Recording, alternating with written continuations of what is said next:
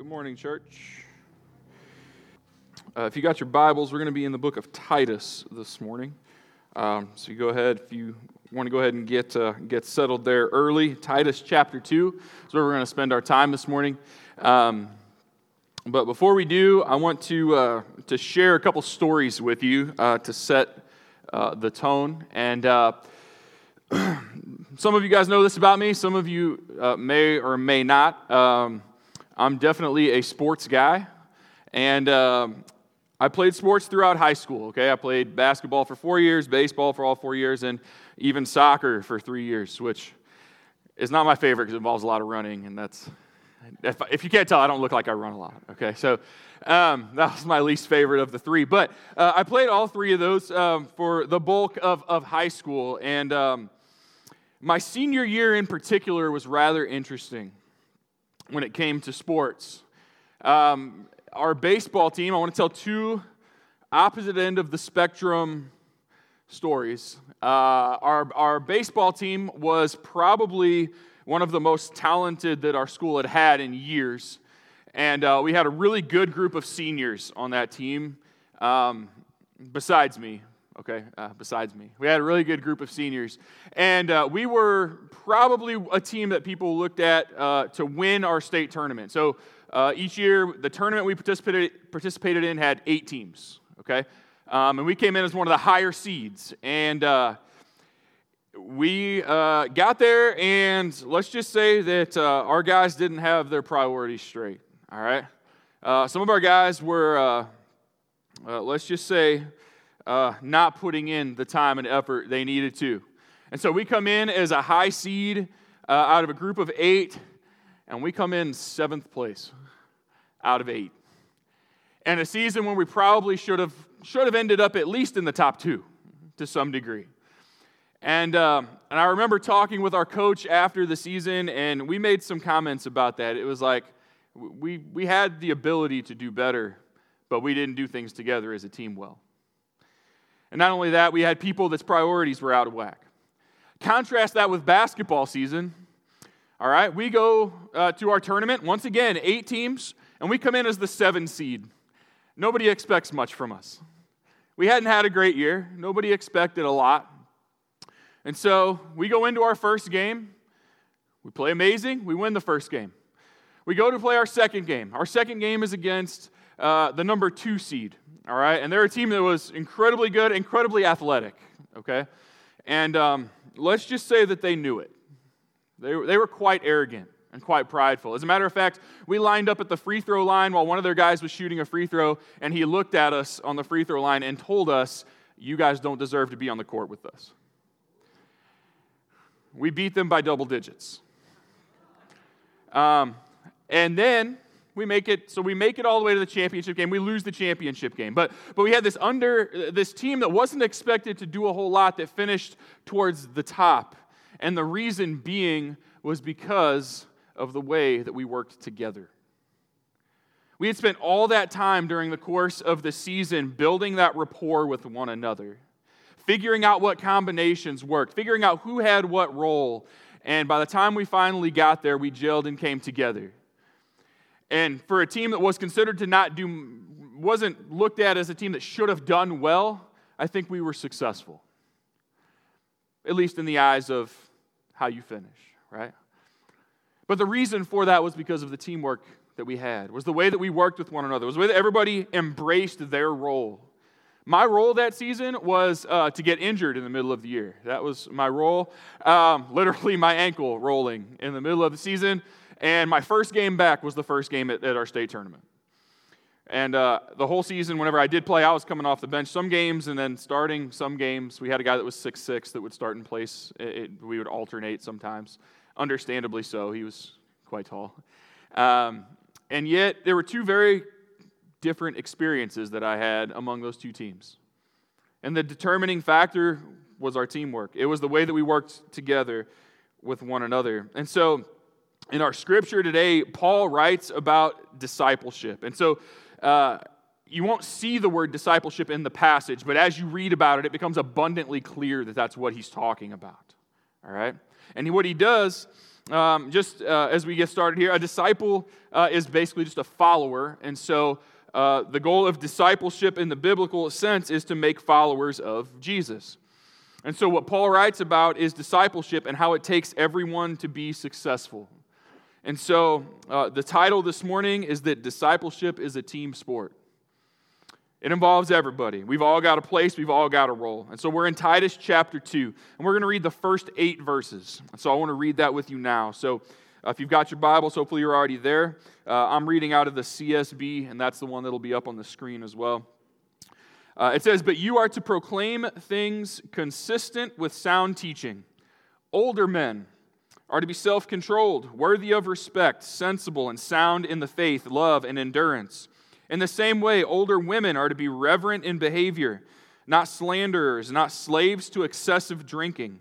They're to teach what is good, so that they may encourage the young women to love their husbands and to love their children, to be self-controlled, pure workers at home, kind, and in submission to their husbands, so that God's word will not be slandered. In the same way, encourage the young men to be self-controlled. In everything, make yourself an example of good works, with integrity and dignity in your teaching. Your message is to be so sound beyond reproach, so that any opponent will be ashamed because he doesn't have anything bad to say about us." Let's pray. Lord God, I thank you this morning for your word. God, I pray that your word is what's heard. God, that you do things that only you can do. You reach hearts in ways only you can. And God, that you just reveal yourself to us. God, be present in our midst. Use my words, God, to speak your truth. And God, I pray that that's what's heard in this place today. In your name I pray. Amen. And so let me offer, as I try to in most situations, a little bit of a background for the book of Titus, okay?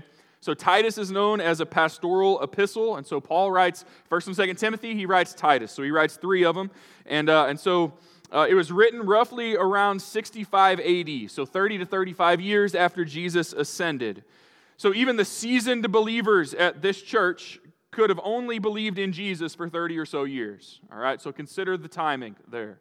The seasoned believers, at most, they could have believed in the God of the Old Testament and throughout all of those, but in the person of Jesus himself had only been gone for about 30 years, 30 to 35 years. And so you've got this group of believers that are seasoned believers. And so Paul writes this book to a young pastor named Titus. And Titus was a pastor over a group of house churches in Crete. Crete was proverbial in the ancient world for immorality. It was a place full of sin. It was a place full of false teaching. In fact, we see in Titus chapter 1, if we go back a chapter, one of Crete's own prophets said that Cretans are always liars, evil beasts, and lazy gluttons. And you know what Paul says in the very next verse? It's true. That's what he says. Paul's like, their own people say this, and by my observation, they're right. That's exactly how the people here are. And so he speaks to that. He speaks about some of those issues and some of those sin problems in chapter 1. And so Paul goes and he plants these house churches in Crete, which by all accounts was a terrible place. A place void of truth in the gospel, and a place with very little desire to leave their sinful ways behind. For us, I'd say we also live in a culture and a society that is being shaped more by the secular culture than by the sacred scriptures. You see, the passage today holds all the more importance for that reason. And so Paul leaves Titus in Crete to take care of the churches. And in chapter 1, verse 5, he says, "I'm leaving you here to finish some unfinished business, to finish the work that wasn't done yet, and to put in place a church government structure of elders, and to teach sound doctrine in a place completely void of it." So Titus had a tough job. As a matter of fact, Titus comes in as an uncircumcised Gentile, coming to a place that the majority of the false teachers were Jewish Christians. So you've got those boundaries in place, those walls in place. And so in order to help the churches combat the false teaching that chapter 1 refers to, he creates the qualifications of elders. And so he starts to talk to him about making sure that all of these house churches are under eldership, that there are leaders present in those churches and teachers. And so he's to appoint elders worthy of that position. And I would suggest that having good leadership would be a big deal for churches that wish to honor God with the truth of His Word. And then we get to our passage in chapter 2. And so after Paul addresses the appointment of elders, he starts to speak of the false teaching throughout the rest of chapter 1, and we get to chapter 2, and he dives into the role of the others in the church. And so while this word discipleship doesn't appear, I think as we read, you can see the implications, and that's exactly what it's referring to. And so we're going to dive into this morning. And I want to hit on a couple of different layers of discipleship. And I say layers because there's different groups of people that have different tasks, okay? And so the first group, the first layer that it offers up is elders or pastors. The term elder used here is interchangeable with the word overseer. Throughout the New Testament, you'll see the terms elder, pastor, overseer, shepherd, all referring to the same office throughout the New Testament. And so in verse 1, you notice he's still talking to Titus, who is the elder pastor of these churches. And so you are to proclaim things consistent with sound teaching. And so the elder's responsibility is to teach sound doctrine. And see, they teach the whole congregation. It's scenarios and situations like the one that we're in right now where you have someone teaching the Word of God. The person that's here should be teaching the sound doctrine to the entire congregation. Now, doctrine in and of itself is it's instruction, it's teaching, it's a set of beliefs that are accepted as authoritative. And so the doctrine that you're taught and by whatever elder or pastor happens to be in front of you is accepted as authoritative by the Word of God. That's the goal. All right, that's the goal. And so Matthew 28 tells us to make disciples, to baptize, to teach them all that He has commanded. And so what's interesting is that an aspect of discipleship involves teaching others. So I don't know if you've ever considered this before, but when you hear sound doctrine preached in a service on a Sunday morning, you are actively being discipled. It's a key element of discipleship. I encourage you to consider it as such. Here's what sound doctrine does, all right? Sound doctrine teaches the entirety of Scripture, not just the New Testament. As a matter of fact, the Old Testament points to the New Testament, and all of Scripture is a beautiful story of continuity about God's love for His people and a story of redemption and restoration between God and man. We can't do just part of it. We can't pick and choose which scriptures to teach. That's not having an elder that teaches sound doctrine. It's got to be the entirety of Scripture.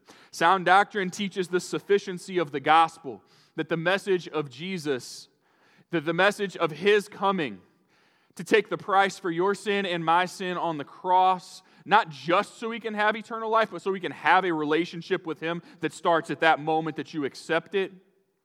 This message of sufficiency of the gospel, that it's not the gospel plus something else equals salvation. It's the gospel equals salvation. It's not anything else added to it. And then sound doctrine teaches the entirety of God's character. We live in a culture where people like to pick and choose which elements of God's character they want to go by and want to follow. Well, God is love, so I can do whatever I want, right? Because God's not going to discipline me in any way for what I'm doing because He's love and He forgives. Yeah, well, you're leaving out elements of God's character that are vitally important to understanding all of Scripture. And so someone that teaches sound doctrine is going to teach the entirety of God's character and not pick and choose.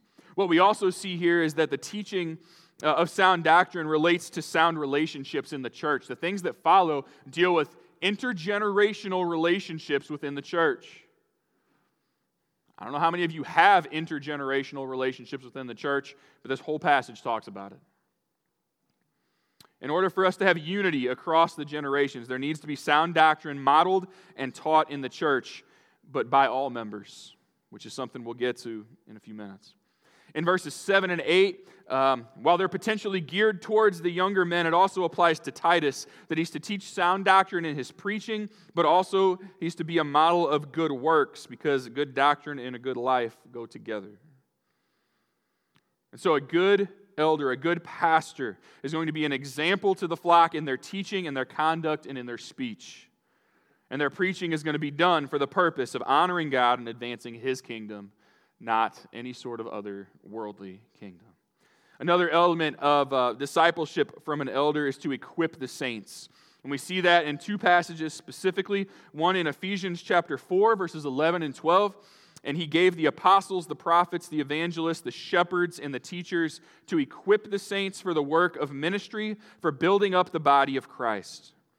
To equip the saints for the work of ministry is the role of an elder. In 2 Timothy 3, 16 and 17, this is a familiar passage. All Scripture is breathed out by God and profitable for teaching, for reproof, for correction, and for training in righteousness, that the man of God may be complete, equipped for every good work. There's that word equipped again. And so when an elder faithfully teaches Scripture, we're equipping the folks for every good work. And so that's one layer of discipleship that's brought forth. Just starting in verse 1 is the elder layer. And then we get to another layer that is a little more hidden in here, but I want to bring it to our attention. And that's the layer of parents. All right? And so in verse, let me make sure I get the right one, all right? In verse 4, it says that the older women are to teach what is good so that they may encourage the young women to love their husbands and to love their children. And so there's an element in here of parenting, discipleship. You see, to love their children here doesn't mean just a natural affection, because as we all know, those of us that have kids, you don't always feel as though you love your children, because they're not always the most lovable. All right? If it's based on a feeling, it's going to change, right? And so it's not speaking specifically of some sort of mushy feeling or natural affection, but a spiritual love, a love that springs from a sanctified heart, not a love that indulges our children in evil, not one that neglects correction, but a Christian love that shows itself in how children are educated and how you form their life and their manners in Christ. And so it says the older women are commanded to teach the younger women to love their children. That said, there's an element of taking care of their souls as well as their bodies that's present in that command and in that speech. But we have a great example of this in 2 Timothy chapter 1. In 2 Timothy chapter 1, Paul commends Timothy's mother and grandmother for basically living a life of faith that drew Timothy to live a life of faith. And so we see this beautiful example. His father is never mentioned, all right? And so this may be a situation where maybe he didn't have one. We're not sure. It's not mentioned. But it does specifically mention his mother and grandmother for living a life of faith that Timothy has followed. And so while this passage speaks of mothers loving on their children, I want to make sure that we recognize that throughout this passage on several occasions, it uses phrases like, in the same way. In the same way. It uses things like that. And so in other words, yes, the mother is to love her children, but it doesn't mean that the father is not to love his children. That command also goes there. And so we see plenty of times in Scripture, God speaks of parents discipling their children together. Ephesians 5:23 reminds us that the husband is the head of the wife, as Christ is the head of the church, his body, and is himself its Savior. And so as Scripture speaks to it on several occasions, the father is the head of the household. So it's also his responsibility to be training up and teaching his children, to disciple them. It's the father's responsibility to do like Joshua did in the Old Testament, to lead a household that serves the Lord. And the mother, who in most cases spends more time with the children, is responsible for discipling them as well. In Ephesians 6, verse 4, it says, "Fathers, do not exasperate your children. Instead, bring them up in the training and instruction of the Lord." I love that it uses the word instead, implying that there are two conflicting things that you would be doing there. Proverbs chapter 1, Listen, my son, to your father's instruction, and don't reject your mother's teaching, for they will be a garland of grace on your head and a chain around your neck. If sinners entice you, don't be persuaded. And one of my favorite passages, and one that I've hit on a ton just in my own life over the last several months, is found in Deuteronomy chapter 6. It's a fantastic passage, y'all. In Deuteronomy chapter 6, verses 6 through 9. If you, I don't have it on the screen, so feel free to jot that note down to look at it in a little bit. But Deuteronomy 6, 6 through 9. It says, "And these words that I command you today shall be on your heart. You shall teach them diligently to your children, and shall talk of them when you sit in your house, and when you walk by the way, and when you lie down, and when you rise. You'll bind them as a sign on your hand. They'll be as frontlets between your eyes, and you will write them on the doorposts of your house and on your gates." The words that were commanded will be on your heart. Teach them diligently to your children. And so the idea presented in Deuteronomy 6 is you should always be teaching your children about God and about His Word. Always. When you sit down, when you go for a walk, when you're sitting at the dinner table, doesn't matter the situation, it's constant. We should be teaching our children. And so it mentions, like I said, that one was a little more vague in the passage itself, and yet it's still definitely a layer of discipleship that's present. And so we've got elders that are responsible for sound doctrine and equipping the saints, and we've got parents that are responsible for teaching the Word of God to their children. And this is the one that we're going to camp out on for a little while. We get to the third one that is individual believers in verses 2 through 8. Every person fits into one of these four categories that we're going to talk about if they've given their life to Jesus. Which means that every person that's given their life to Jesus has a role in this. None of us are exempt. I hope y'all are catching that. There's also no covenant here that says if you're too young or if you're too old, then you don't have to do these things. I don't read that anywhere in here. There's not a stopping point.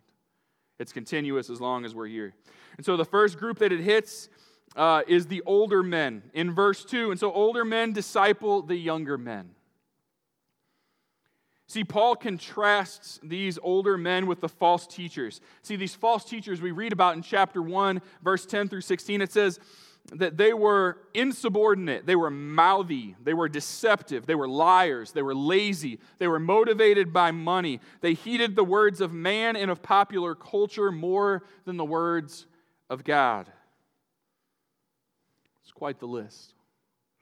And so he contrasts that with what he commands the older men to be and to do. See, older men are to disciple in their character and in their conduct. And let me just say, as I address these, that these things run together. They're closely connected because your character impacts and determines your conduct. And so the passage speaks to both. So older men, disciple younger men by their character and by your conduct. They're to be sober-minded, is what it says in the passage. So they're to be wise in their decision-making. They're to be dignified or worthy of respect. Older men, we got to think about whether or not the way we live is worthy of respect. That may take a minute. It says that he's worthy of honor and respect, particularly by younger men, because of the purity and integrity of his life. Older men, you're called to be self-controlled. There's an element of, and one of the things that you'll see is that there's an element of self-control that's present in all four groups. And so it's a theme here, due in part to the fact that the people that are among them in Crete don't show any self-control whatsoever. And so what we see here is he mentions self-control. And I think it's important to mention that people don't naturally exhibit self-control. It's not our natural response. There's a reason why it is a fruit of the Spirit. It's because we need the Spirit to work in us to give us self-control. So stay in the Word, draw close to God, seek after that character of being self-controlled. It says they're to teach. And in some cases that means by their gifts, but in all cases they're to teach by their conduct and their character. It says to be sound in the faith. And so the older men, we're called to be confident in our relationship with Jesus, in His work on the cross. We're called to be sound in our faith, sincere and steadfast, adhering to the truth of the gospel, not easily swayed to go and follow something else. We have to be firm on our foundation, which is Jesus. It says to be loving. And the love that's mentioned in here is in a general sense. And so we're called to love God supremely, love fellow believers genuinely, and love lost humanity fervently. We're called to love. Older men, set the example in your conduct and in your character by being patient. Living a patient life. Being a man that doesn't give up, but one that runs the race with endurance. You're called to lead the younger men in these ways. And then we get to the second group that it talks about, which is the older women that are to disciple the younger women. And so as our passage shifts, I want you to notice the use of the term, likewise, or as I mentioned before, in the same way. And so it's not saying that the older women don't have to do these things character-wise that the men do, but it does give them some specific challenges and specific tasks. So they, likewise, are to lead by example in their character and in their conduct. It says to be truthful. By the way, I understand that some of these terms that the Scripture uses for these, I may not be going in the exact order they're written, okay? I understand that, so don't come after me later for it, all right? But the older women, you're called to be truthful. Not to slander or to speak bad of others, not to sow discord, not to gossip, but to speak the truth and to speak the truth in love. They're called to be truthful. They're called to be reverent in behavior. That the older, seasoned, believing women, your life and your behavior are marked by holiness. They're to teach. Specifically, it references how to love one's husband and children. So they're to be teachers of good things, to teach by example in a good life, and to teach by doctrinal instruction in the home. They're to be teachers of good things as opposed to teachers of things that are corrupt. And then you get to the idea of being not addicted to much wine. I think that's an interesting inclusion in this. I don't know if you caught that or not. I think it's interesting that that's included here because you notice it doesn't say that under the older men. Why? Well, I think it's twofold, all right? I think the first reason is because it already says, and we've already mentioned it, that it says in the same way. And so some of these things are really geared towards both. But I think it's interesting for this reason. It says not addicted to much wine is also a characteristic of an elder. I don't know if you caught that. If you go back to chapter 1, if you go to any place in the New Testament where it gives qualifications of elders, it says this exact thing. Not a slave to much wine, not addicted to much wine. And so here's what we have. We have elders that are called to not be addicted to much wine, and we have the men of the church that are to imitate the elders of the church. And so it's implied that this command is for them as well. But what's interesting is the people of Crete viewed heavy drinking as a virtue. And so that's why this is mentioned so much. It was mentioned, they believed it was a virtue. It was like it was something to be praised and to be honored if you would just go out and get wasted all the time. Like, what? To some degree, it sounds familiar. And so it specifically mentions that. I would also suggest this. The idea of being not addicted to much wine carries an element of self-control with it. It carries an element of self-control. And not just that, it's referring to the moderation in the use of alcohol, but also to a measured character. And so in telling her to not become addicted to too much wine, it's promoting her use of self-control. Now, before I shift to the section dealing with younger women, let me say this. Older, more seasoned brothers and sisters in Christ, which is many of you in the room. One thing that the younger generations can spot in people from a mile away is authenticity and fakeness. You're called to lead in your character and conduct the younger people, the younger believers, the younger generations. They can spot authenticity and fakeness. And so as Scripture tells you to teach them and to be active in their discipleship, I want to encourage you to be genuine and to be authentic. If you're not, they'll know. Trust me, I work with them all the time. They'll know if I'm being authentic in what I'm saying. Matter of fact, they may even call me out for it. which biblically I'm thankful for. On a personal level, it hurts. But biblically, I'm thankful for it, right? And so here we go. We shift to this next section. It talks about the younger folks. The younger women are to learn from the older women. They're to observe their character. They're to observe their conduct. It says to love your husband. And guess what? It's the only time in the Bible where a woman is encouraged to love her husband. Isn't that interesting? Because over and over and over when it talks about husbands and wives, husbands, love your wives as Christ loved the church. Husbands, love your wives. This is the only time in Scripture where it mentions the woman loving her husband, which is just kind of an interesting little tidbit, right? And so, but what's important about this is that it says the way that a couple loves each other will model for the children the way they should love their future spouses. And so we don't so much fall in love as we learn to love. Something we learn how to do. So younger women should be learning from our older women how to love your husband, and then also how to love your children. It doesn't mean give them what they want all the time. Sorry, children in the room. I fight that battle with my children all the time. Always wanting something.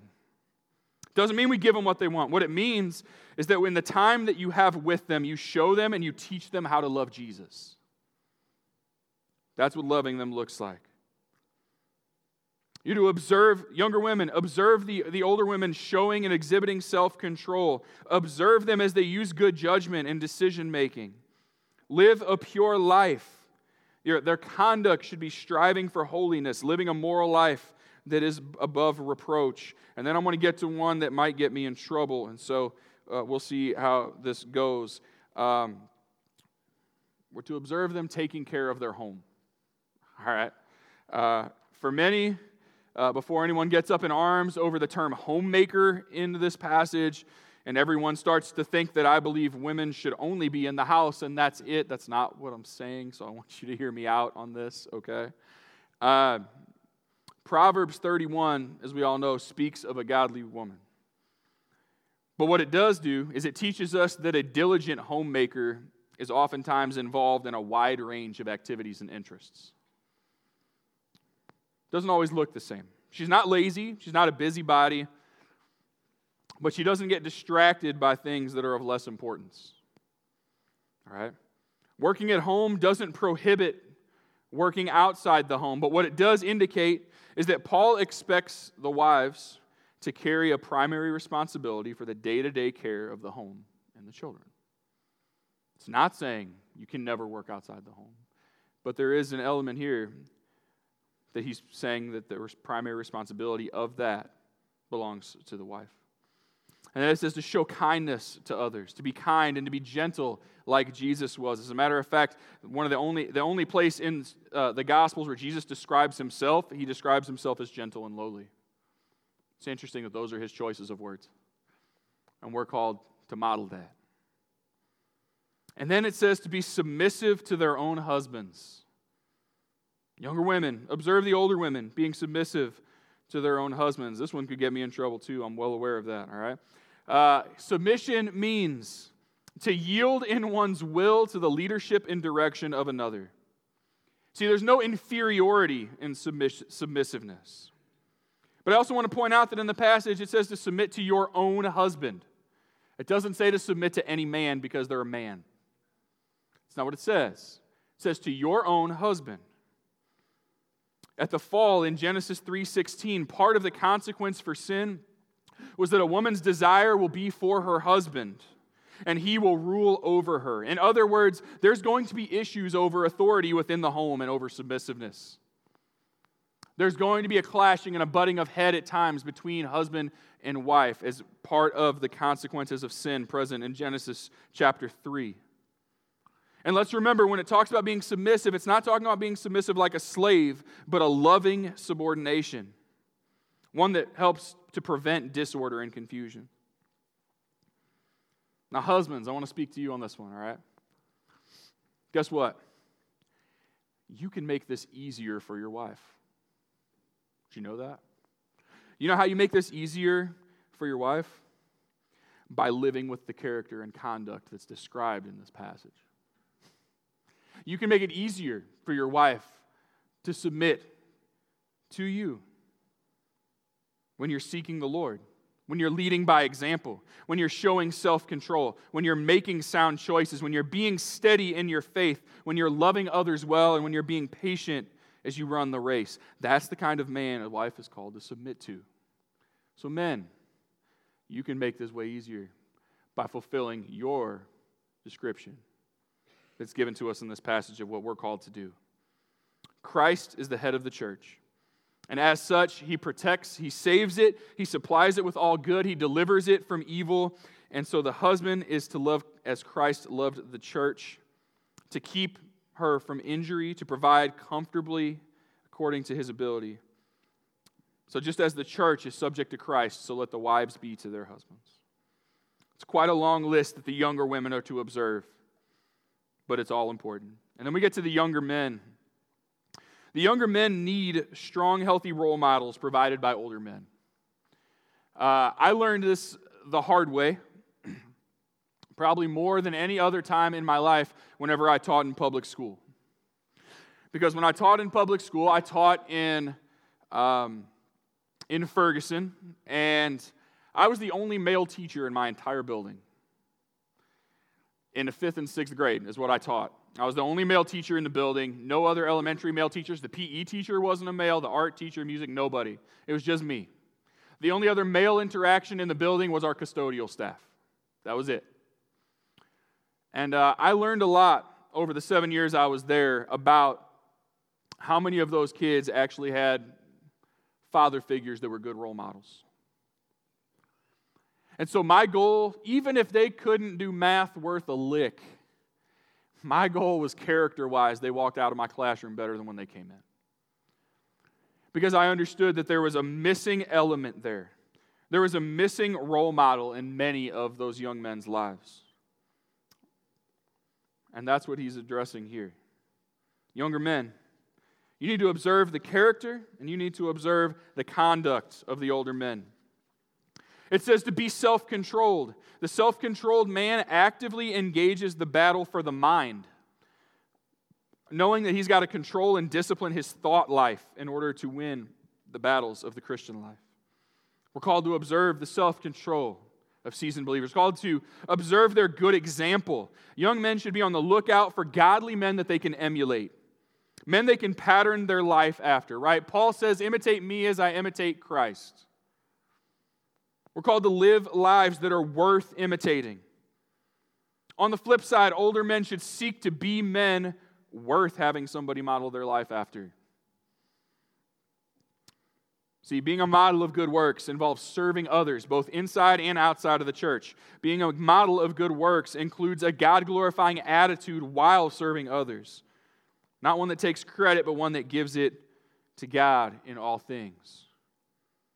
We're to look for those that can be a good example. It says to be sound in doctrine. As you all know, whether you're looking at the young people of today's age or you're thinking back to the time when you considered yourself young, whatever that would be, there's always things that are trying to pull us astray. There's always things trying to pull us astray. And so we have to be teachers of sound doctrine. You have to look for people that do that in order to not follow the false doctrine. See, a life of moral integrity has to accompany the teaching ministry. If you read in that verse, make yourself an example of good works with integrity and dignity in your teaching. They go hand in hand. Content and character go together. They got to complement each other. So, young men, look for somebody that's going to lead you by example in sound doctrine and teach that to you. And then it says to be sound in our speech. Everybody's got a role. Here's a couple of those thoughts for you. The first is that seasoned followers of Jesus need to be willing teachers.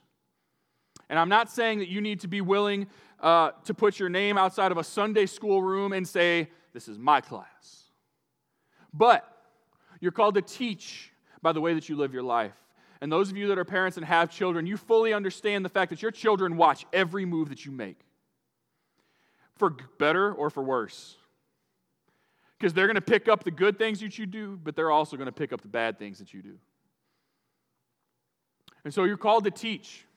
We're called to teach Whether it's up front or in a classroom or whether it's simply by the way that we live our life, we're called to teach.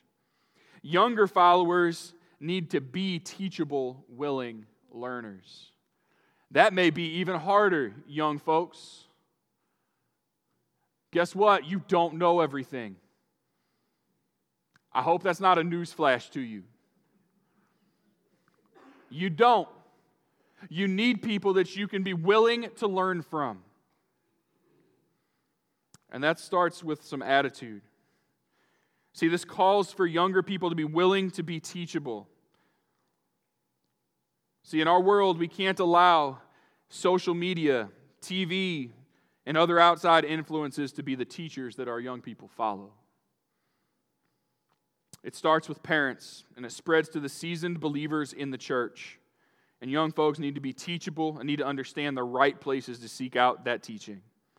See, willing teachers and willing learners are absolutely vital to a healthy, doctrinally sound church. So, I'm getting close, y'all. I know you're waiting for me to finish. I'm getting close, I promise. Why is discipleship so important? Well, the book of Titus was written to combat false teaching. And first, he says, well, we need to put elders in place. And then it says, but when we have elders in place, we also need the church to look and live this way. And so realistically, here's what it is. Why is it so important? It helps combat false worldly teaching. It helps combat false worldly teaching. Yes, there are churches that have false teachers that don't teach sound doctrine. But when we grow up learning sound doctrine, we're better able to identify the false teachers. You can't identify them if you've never heard the right thing. Then you just assume they are right. And so it helps us combat that whenever we disciple one another, whenever we teach each other soundly. We also live in a world that pushes sinful worldly agendas. You know exactly what I'm talking about. And we need to be able to identify those and combat those, whether it's this whole abortion or choice thing, whether it's LGBTQ issues, whether it's the teaching of living how you wish because God loves you. Whatever it is, it's all around us. And we have to actively engage in discipleship in order to combat those false worldly teachings. See, the false teaching the world presents is thrown in our faces 7 days a week, right?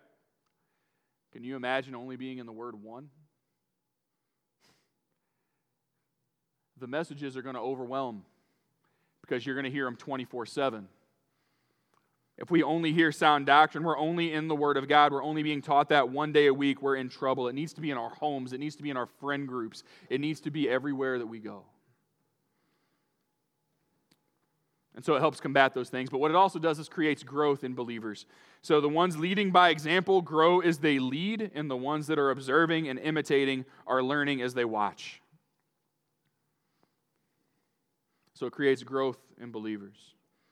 See, I started telling you some stories about the way things worked and didn't work with sports intentionally, right? When people don't do their job, when people don't take their job seriously, we aren't successful as a church. And the term successful doesn't mean we have a large number of people. The term successful simply means people are drawing closer to Christ. We need everybody doing their job. And so I want you to consider a couple things as we close today. All right? And so, Dave, if you can hear me, you can get ready to come up. All right? As we get ready to close. Hey, there he is. On cue, right? All I had to do is say his name and he comes. That's beautiful. So I want you to consider a couple things as we close today. Number one, are you living a life worth imitating? If seasoned Christians are to lead by example in their character and conduct, we need to ask the Lord to search our hearts and reveal if our character and our conduct are worth imitating. The second thing I want to encourage you with, for the younger believers, are you being teachable? Are you putting up all these walls to act like you know everything? Are you willing to be taught? And are you seeking to imitate the life of another more seasoned believer? If not, you need to find one. See, discipleship is a team sport. Every one of us have a role. So are you and I actively living out that role? If not, we need to take some action. Seek out someone that can disciple you. Seasoned Christians, be willing to disciple the younger ones. We have not done a good job in our church of mixing generations together in anything but a worship service. And that needs to change for the church to grow and for our walks with Jesus to grow. Seek out someone. Seasoned Christians, be willing to disciple the other ones, the younger ones. It's what we're called to. And it's one necessary thing we must do to protect the church, to honor God and His Word, and to further His kingdom. Let's pray together. God, I thank you for your Word. I thank you that you give us exactly what we need when we need. God, I pray that as we look at just this passage of what the church should look like, how we're called to interact with one another, how we're called to live lives of godliness and holiness, God, that we take these things to heart, that we understand, God, that we're not here to just sit and to judge one another, God, but we're called to teach and to love one another. God, I pray that even as we seek to move forward as a church, God, as we seek to honor you, to love you, to be faithful to your word and to the truth that it teaches, God, that we take a look at this passage and don't overlook it as this is another thing I have to do, but it's the way that I'm called to live. God, help us to see that today.